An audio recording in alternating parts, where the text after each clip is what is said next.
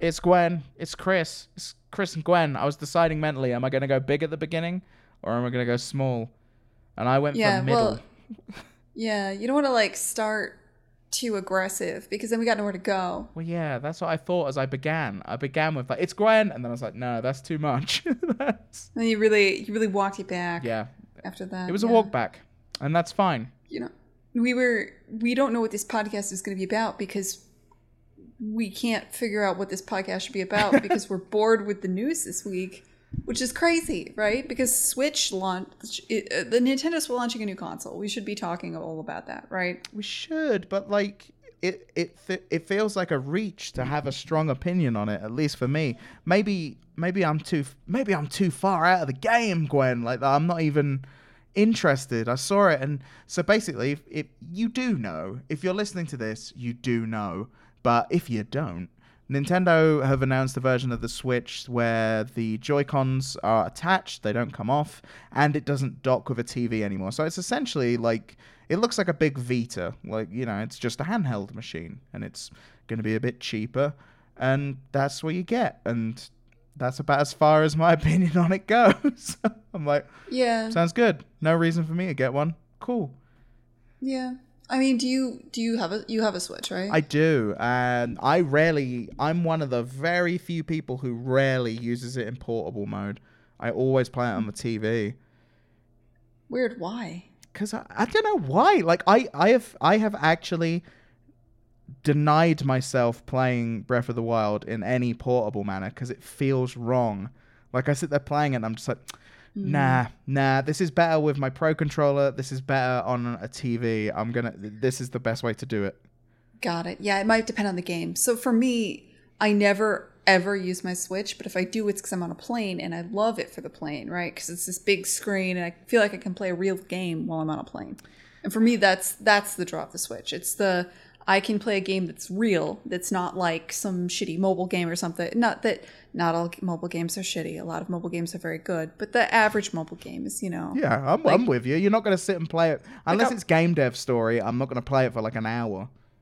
Yeah, like and that's, I think things like Baba Is You on the Switch on a plane, fucking perfect, right? Like that's great for me. But for me, like if I'm gonna sit down and play like a big open world game, I mean I think Legend of Zelda looks good, but I think like these games are gonna look better on PC in 4K, or they're gonna look better on a more powerful machine in general. Like I just don't see the use of the Switch being docked. Like I don't. Other than if there is a Nintendo exclusive game like Legend of Zelda. Yeah. Then I guess I can say it, yeah. I don't know. I guess it's maybe the way it feels or something. Or I was thinking about it because I was like, you know what? Like when I played on my Vita, the few games I played on the Vita, which were... The reason I bought it was to play Tearaway. And the other game I played that I fucking loved was Gravity Rush. Both of them came out on the PS4 eventually. But what they both did is they both used everything that console had on it. And it had a lot of things that made it feel like I should only be playing it on this thing. But maybe if I had the option of just using that as a controller and then plugging it into the telly, I would have done that. I don't know. Man, that's... Like, I have so many opinions about that because I know the first thing you do if you're making some new platform or some new device is you try to get developers that will make something only for your device. But what you're asking is a developer to go all in on just this tech. Yeah. Like, and that's a huge problem if you're a developer. Like, am I going to make something that is only... Stadia has this problem. Stadia, there's probably all kinds of amazing things you can do with Stadia, but if you make it for that, like if you lead into that and you make stuff that's just only going to, like it's really just only going to work on Stadia, then you can't really release cross-platform. No. So like when those games came out on PS4, did it feel like a watered-down version? So Tearaway didn't, because it was Tearaway. I think they called it Tearaway Reloaded, and they kind of redesigned it a bit to use the PS4 controller. And it had a touch bar on the PS4 controller, and you had the motion in the PS4, and they kind of redesigned it to do new things for the PS4, and it was pretty smart. Gravity Rush, yeah, it did lose a little bit not playing it on the Vita for me, because you'd move the Vita around physically to get different angles and change the direction of gravity and stuff, which you still did with the PS4 controller, but it wasn't It wasn't the same, man. Man, this takes me back. Like, Sony used to be so into that fucking 4X controller. Oh, yeah, Like, they do you remember did. that they jammed, like, requirements for that 4X controller into some of Naughty Dog's games? Yep. That was Like, so not good in that game. I missed the whole PS3 thing, but I remember seeing all of that stuff and being like, ooh, yeah, this is why Chris has got an Xbox 360. This looks lame. Yeah. Yeah. I'm sorry. Yeah, that was the PS3 era. My bad. Yeah, No, but they had it on the Vita as well. When the Vita came out, they had that Uncharted game that also had touch the screen to make Nathan Drake jump across a distance and that kind of stuff. Well, man, and this is difficult because how do you... So say you want to come up with some innovative new platform and you want developers to use this innovation, but as a developer, you're going to sit back because historically... the best stuff doesn't seem to come from first party. Like Microsoft, Sony, maybe Sony owns some studios that could do it, but like Microsoft historically doesn't, how do I put this politely? Like there's being small and scrappy and having a lot of ideas and throwing things at the wall until they stick doesn't necessarily fit into the culture of a very large tech company, right? Yeah. So a lot of the more interesting creative stuff will probably come from other companies, and you want to incentivize other companies to do that. But if you do that, you get a problem like what maybe in a soft way what VR has, right? Like say you make a game and you make it for VR, but you know most people don't have VR, so now you have to try to find a way to make a watered down version for everybody else. Oh, fuck yeah. And for me, with the example of the Vita, that game has to be so good for me to invest because the Vita had been out a while before Tearaway come out, but Tearaway just looked so good that I was like, okay, now I am going to pay all this money for the machine just to play this one game because I can't get the experience elsewhere, which VR has currently offered nothing that looks so good that I want to throw down the thousands of dollars to do it. Yeah, well, that's the other thing is the barrier to entry there is so much higher. That's true. For cost. Yeah, I guess the Vita was like 200 and something. I was in. And when I think about like what's moved consoles, because these consoles when they come up with these features like the Kinect, for instance, and they will sometimes they'll do things like Sony forced any studio they owned to like use their new controller thing. Like you'll get that, right? And you'll also just get like, what am I doing here? I can't, when I think of what actually moves those platforms, I can't think of an example off the top of my head where it's been the sexy new tech that moved it. It was like Halo moved the 360, right? Yeah. And that didn't require anything special. Really? It was just a good game. A very good game on a very solid console. Yeah, that was it. Like, use the controller. Like, it could have been on PS3 and worked. Yeah. I mean, so I don't know. I don't know what to like. What do you do if you're Microsoft or Sony and you want like? You just do you give up on? Yeah, if you're Microsoft, you give up on all your fancy peripherals. Is what you end up doing. Yeah. Well, they're doing xCloud stuff, and I think it's interesting that maybe Microsoft learned a lesson and they're trying to do things stepwise. Like you can play a game at home or you can try it in the xCloud. I don't know. We support both. Like that's the Game Pass. All their things are like, you can do it the way you do it now. They don't, I think it's interesting. We're seeing a shift with Microsoft where they're like, we're not competing with other people. And if you want to launch on our platform and other platforms, fine. But ours will be the best because we're just going to have a handful of small features that make it better. Yeah, they are going. That's interesting. Yeah, I've always thought their direction has been very smart in terms of coming in behind the PS4 and for taking the stance of, okay, let's drill down on getting this cloud technology and the services correct whilst also trying to be as open as possible to be as successful as we can.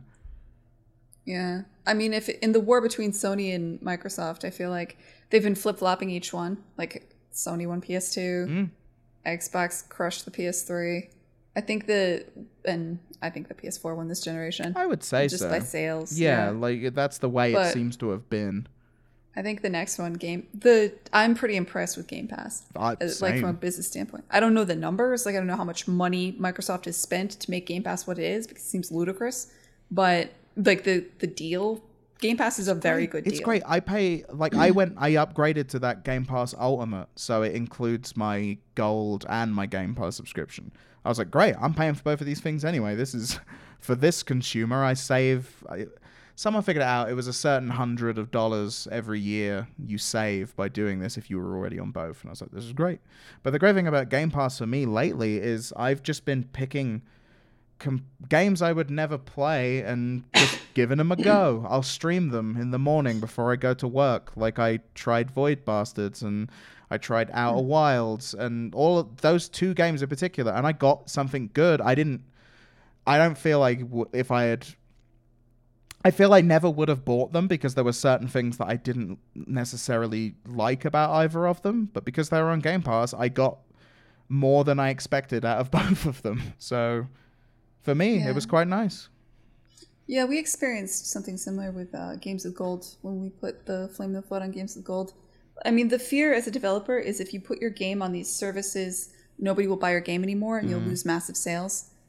So you kind of like, you try to ask yourself, how many sales am I going to lose because I did this? Is it, you look at, basically you look at for each subscription service, you look at how many users are in it, how many are likely to download your game based on, what you hear. And then you figure out like what percentage of those users do you think would have bought your game if they could, but won't now because they get it for free. And that's a lot easier because usually you enter something like Games with Gold or subscription towards the end of your life cycle. Now you have to kind of make a gamble up front, right? Yeah. Because a lot of these games launching into Game Pass are doing it at launch day. So you're sitting there and you're like, okay, I haven't even released my game yet. How much money is it going to take for me to just make this available for free in Game Pass? Because that's a much larger number of those people who would have bought your game won't now. Yeah. Right? Like that end number, that percentage. Like in the past, when we were on Games with Gold, there were some people in there that already owned the game because they'd already bought it and they weren't really mad because like a year had passed, Yeah. Like it's just really changes the equation. And it's a conversation that I think a lot of developers are having because, I mean, I don't know the exact numbers, but theory is Microsoft's throwing around a lot of money to get these games to launch directly into Game Pass. Oh, I've got to imagine. To launch day one on Game Pass now I've got Game Pass. It's like, I remember I bought the Xbox One X when I moved out to America because I'd sold everything and then came out here. So I bought an Xbox One X and I bought Forza Horizon 4 or 3, whatever one it is, the new one. And then I got home and I had a free thing for Game Pass, set it all up, and I was like, oh God, I would have got that game for free with this Game Pass subscription that I got for free. And I felt stupid. Free forever. Oh yeah, it's true. But like, there's something nice to owning the game, right? Oh, there is. But now I also have Game Pass, so I'm like, the disc I've got is now useless. Kind of a nice thing. I installed it off of a disc, and it used to say, when my Game Pass lapsed, it would be like, put the disc in, or it won't play. Now it doesn't even ask anymore because it just ticks onto the you own it side, and you don't have to put the disc in, proving the disc does absolutely nothing except tell it that you own it. So it's like, all right. Oh, that's hilarious. Kind of knew that anyway, and that was the way they wanted to go, but they had to turn that off because everyone got mad, which was a shame. That was the one part of their turnaround that I always thought was a shame. I was like, oh, but there was going to be the thing that you never needed the disc again. Like, that was good. Yeah. Well, people get mad on the internet and then everything changed. Like, you have to... gamer outrage on the internet is... I'm waiting for the gamer outrage about the new labs. I don't know why. Oh, I don't know why. Steam labs? Gamers are going to get mad about that. Yeah, like the Steam labs, the new thing Steam just did. I don't know why gamers are getting mad, but it's coming. Like, a major company made an announcement that they're trying to do a business thing. Here we go. Where is it? I'm not in the right subreddits, but I'm sure it's like a storm's brewing somewhere. God. Like, I don't even know how yet. I am like forever pleased that I've never used or bothered to understand Reddit. Oh, I love Reddit. I know, and it's the same way, because Twitter is like a disease for me. Like, I wish I could get rid of it, but I can't, and it makes me sad. And I'm just like, but there it is. Oh, dude, Reddit is so much better than Twitter, because you just check Reddit like it's an opt-in. It's not, with Twitter, it's like, oh, I missed something if you didn't see it, because you missed the chance to respond. Whereas Reddit's like an ongoing thing.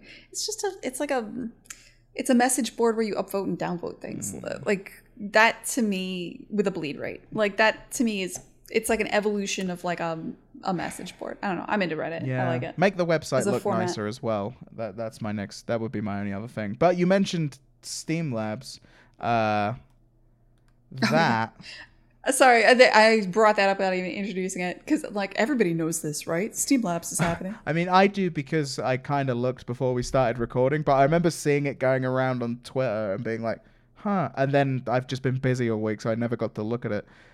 The gist of it seemed to be that it will recommend games to people based on what they already have, but I guess with AI now or something, because I saw that and thought, how does it not do that already? And then it was like, it will make a mini trailer for any game. Oh, that already existed. Well, yeah, and I was like, but it also said based on existing trailers, and I was like, well, then the trailer already exists. I don't understand. Maybe I've read this wrong, but I read it and just thought, how is this useful? And then there was another one, and I've forgotten now, but I remember reading that just now and being like, none of this is useful. Why do...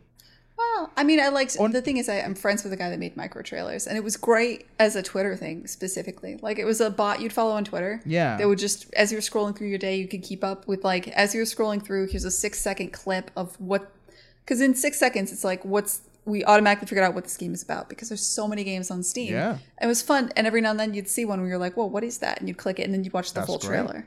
So it's like a preview of what the trailer is kind of thing. Right? Oh, and it makes it out of trailers. Okay, because the one, at first I read it and I thought, oh, does it somehow pull from your game but on its own? I was like, how does it do that? That's amazing. And then it was like from existing trailers. I was like, oh, well, no, yeah. I'll just watch the trailer. I don't know. Like, it's already there. Could just be me, that's the guy that's a Boston local that came up with that, and he made that on Twitter, and it's been really cool, and a lot of people follow it. And now like Valve kind of like, I don't know, I have to talk to him. I don't know what Ichiro's did. Maybe he just sold it to Valve or something. I don't know. Hey, here's hoping. I think he like works nights for Valve or something now. I don't really know their situation. Night Valve. That's pretty good. Yeah, I don't know. I think employment in Valve in general is like they're just an interesting company with how they set things up with a very flat structure and stuff. Yeah. I honestly don't know much about it. As soon as I was like, even this stuff announced, and I didn't even skim it, to be honest, because I was just like, I'm on the Epic Game Store. Fuck it. This won't matter to me at all. I don't have to, like, I have so much going on right now. Having one business thing that I'm like, oh, I don't need to care about this. Yeah. It's just such an incredible relief. It's just like, oh, I don't have to give a fuck about wish lists. And like because I know, right? I'm like, when you're indie and you're close to launch, you're scared. And I know there's nothing, like now I wouldn't be freaked out, but there's certain moments where you're hungry for anything that will give you any kind of like crystal ball. How is this going to go? What can I do to move the needle? What are people going to get mad about? Yeah. How success, like you don't want to be, you just want some kind of forecast. And so things like wish list numbers, follower counts, you try to divine how things are going to turn out, or if what you're doing is a good idea, or if you should invest in marketing. You try to divine all that off of very small amounts of information. And so anytime you get something like this, like, people, I mean, I'm sure devs are like behind closed doors, wringing their hands and gnashing their teeth about like, is this good or bad, or is this going to hurt us? How do we optimize our game to show up on these various new discovery systems? Am I doing that right? Because so much of your problem is discoverability, right? Yeah, that's always, I mean, I remember when we first started this podcast, that was a big deal when Steam was the only thing, and how do you ever get found? Yeah. Yeah, the vortex of sadness. The vortex of sadness. It's been a while since I put that down to Steam Scraper, Steam Spy, whatever that thing was called.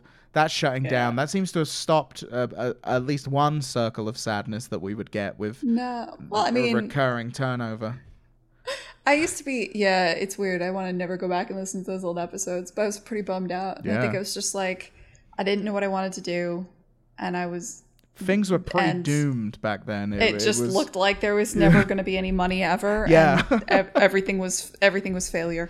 And now I'm like, kind of set up so that no matter what, I mean, I can't spoil anything now, it'll all come out, but no matter what, this will have been like, at minimum, an okay financial decision. Yeah. At launch, which is good. You're making a good video game. So Well, and I'm proud of what I make. Yeah. I'm making. Yeah. Kind of. I wish kind the next of. one. That'll be up. for a review that you get Enough. like 6 out of 10.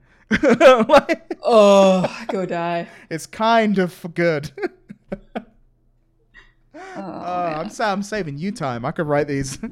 I'll write all the bad reviews, and then I've already got that covered. And then you could save your time and just not. Let's just not with that. Just because I could, if a friend writes it like that, that could be better. Like, yeah, with friends like that, who needs enemies? Right? So you're good to go. Man. Anyway, yeah, no, that's good. And I don't get it with the Steam Labs. I'm still not fully. It sounded like an announcement that again to me felt like a non-event, but probably on this one someone smarter could explain to me why. Well, it's I mean, good. Here's the thing: the biggest problems for developers are discoverability. My question and what I'm waiting to see is, because everybody I follow is a developer, I'm waiting to see if gamers give a fuck about finding weird new games. Now I will say, coming from a certain niche, I do know that a lot of the ones that would watch me, like when I would do stuff for Devolver, that would be one of the streams, would be finding weird new shit, and I would get quite a bunch of people watching it and trying to find new shit with me. So a niche within a niche, there are people there for that. So there are. I'm hopeful that there's a lot of people like that, but I don't know for sure that there is. Like, if this means Steam gets some of that lucrative itch money, like, are we? That's where I'd find them. To be fair, as well, I'd troll itch. Yeah, but I mean, that's really not a lot of money, or not a lot. I mean, I'm sorry, I don't want to shit on itch. I think itch is amazing. It is a great thing, but I'm curious to see if this really moves the needle for indie devs, or if it just means like the sales they would have gotten on itch, they get on Steam now. I'm curious to see if the vast majority of the audience on Steam really wants to find new games, or if the vast majority of the audience on Steam really just kind of wants to play the latest Madden and the latest shooter in their specific genre, and maybe sometimes gets a game in between, but they're looking for a high production value experience. I just don't know how many indie gamers there are, and I don't know. Like, I was shocked that Baba Is You did that well. To be fair, like, I feel like that pierced into the mainstream in a way that I did not expect, because I assumed I was in a bubble. I would agree. I mean, yeah, it's I heard a lot about that game. I've played that game. It seemed to do very well, like you say, with the amount of people talking about it. Yeah, I mean, I feel like that pierced the zeitgeist. And beforehand, I never would have speculated that. Like, I would have been, I love this. I'm really looking forward to it because I'm an indie dev and I'm in a little bubble. And I still kind of assume that. And I'm hoping that I'm wrong. Yeah. But I'm curious. I think that there's I don't know. I'm curious to see where this goes. Yeah. I'm gonna watch it. I'm gonna watch it low key. Keep your eyes on it, just in the background. Gwen for H at the back of the room. Like, what's up? What's up, Steam Labs? Let's see where this goes. Yeah. It's interesting. It's definitely interesting to see how much. Specifically to me, the most interesting thing is how much do gamers care about finding new games. Yes. Like, is that actually a thing that they want? True. Or is most of the bitching about the lack of discoverability actually on the developer side? I'm curious to see. Well, time will tell, Gwen. Time will tell. Yes, it will. Well, unless you have anything we could talk about to do with Kine very quickly, we could wrap it there. You don't have to. It doesn't sound like the answer is yes. It's hard to... I mean, we could talk about Kine. I mean, I don't even know what to say because every day is a blur. Like, it's like I've described it as days just happen at me now. Like, I wake up and, like, somebody needs something. And before I've finished doing that thing, somebody else needs a thing. And then there's more things. And I'm just doing things. And then eventually I sleep. And I can't even tell you what they are because they're all so small and stupid, right? Like, I need... Like, I'm launching on multiple consoles. I need footage from one of the consoles specifically. In order to do that, I need a device that can capture footage. So I had to spend an hour trying to find a device that'll because I've never done this, like, captured footage of a console. Like, I'm not a streamer. I don't have the device necessary to do this. Oh, you don't even have So a capture card. No, you don't, do you? no. Oh. Yeah, you know what I needed. Yeah, I bought a capture card. What one did you get out of interest? Oh, it's Power Director 15. Power Director 15? God damn. Yeah. Do you know about it? No. It can record in 4K, which I don't know if I need or not. I don't even. It helps to have a 4K. I put the information. Yeah, I don't know. It's just there's no one thing, right? Yeah. Like, and then there's the reality of working around other people's schedules. Like, I'm really, really glad I hired Keith to make the trailer, for instance, because I know I could have made it myself, and I totally, really, really, really, really, really, really wanted to. Yeah. And I couldn't say for certain that I won't have the time, but now I know for certain that I would not have had the time. And good. I can't even tell you why. Like, it's just reached a point where there's just a pile of menial bullshit. And some of this will come out. Like, a lot of it's preparing for PAX. Yes. Figuring out, like, I've got I would like to figure out a way to sell the game. I don't think I'm spoiling anything at PAX, but the game will not be out at PAX. And so I got to talk to Epic about that. Like, is that possible? I had a meeting to schedule multiple meetings. That's about where my life is. The meeting to schedule meetings. Yeah, the meeting to figure out which departments I need to talk to. Oh, shit. Because I don't even know. And it's really, really fun being on Epic's storefront because it's new. Yeah. But it's also like there's no documentation and we're all kind of like they're making the storefront and I'm making the game and we're reaching a point now where it's like, okay, now usually if I have trouble, say I want to put something on like an existing platform like the Xbox One, right? Mm-hmm. Like there's loads of documentation. It's been done before. I haven't personally done it. It's still a massive pain in the ass going through the back end and reading the documentation and filling out the forms, but at least I could do it myself. Yeah. Whereas this is something like it's all changing and being developed in real time. And that's a good thing. I think it's no secret the Epic Game Stores needs certain updates and things. Yeah. Like you can look at their roadmap online. They got a whole very thing. open about it. It's cross-save. That's one thing I'd like. And I know it's on their roadmap, so it's like, okay, it's going to be there. What is it? What are you looking for? Just cross-save, like, because I was playing, oh God, why has its name completely escaped me? The Supergiant game that's exclusive to the Epic Store and is in beta or early access. Hades. I'm playing Hades at the moment. And I was playing it on my main PC, and then I was like, oh, I'm going to stream this. So I loaded up my laptop that I stream PC games from, log in, and it does not have a feature that moved my save like Steam does. And I was like, shit. Because I'd already played like 3 hours of it, and I didn't want to just start again on another machine. But it'll get there with that.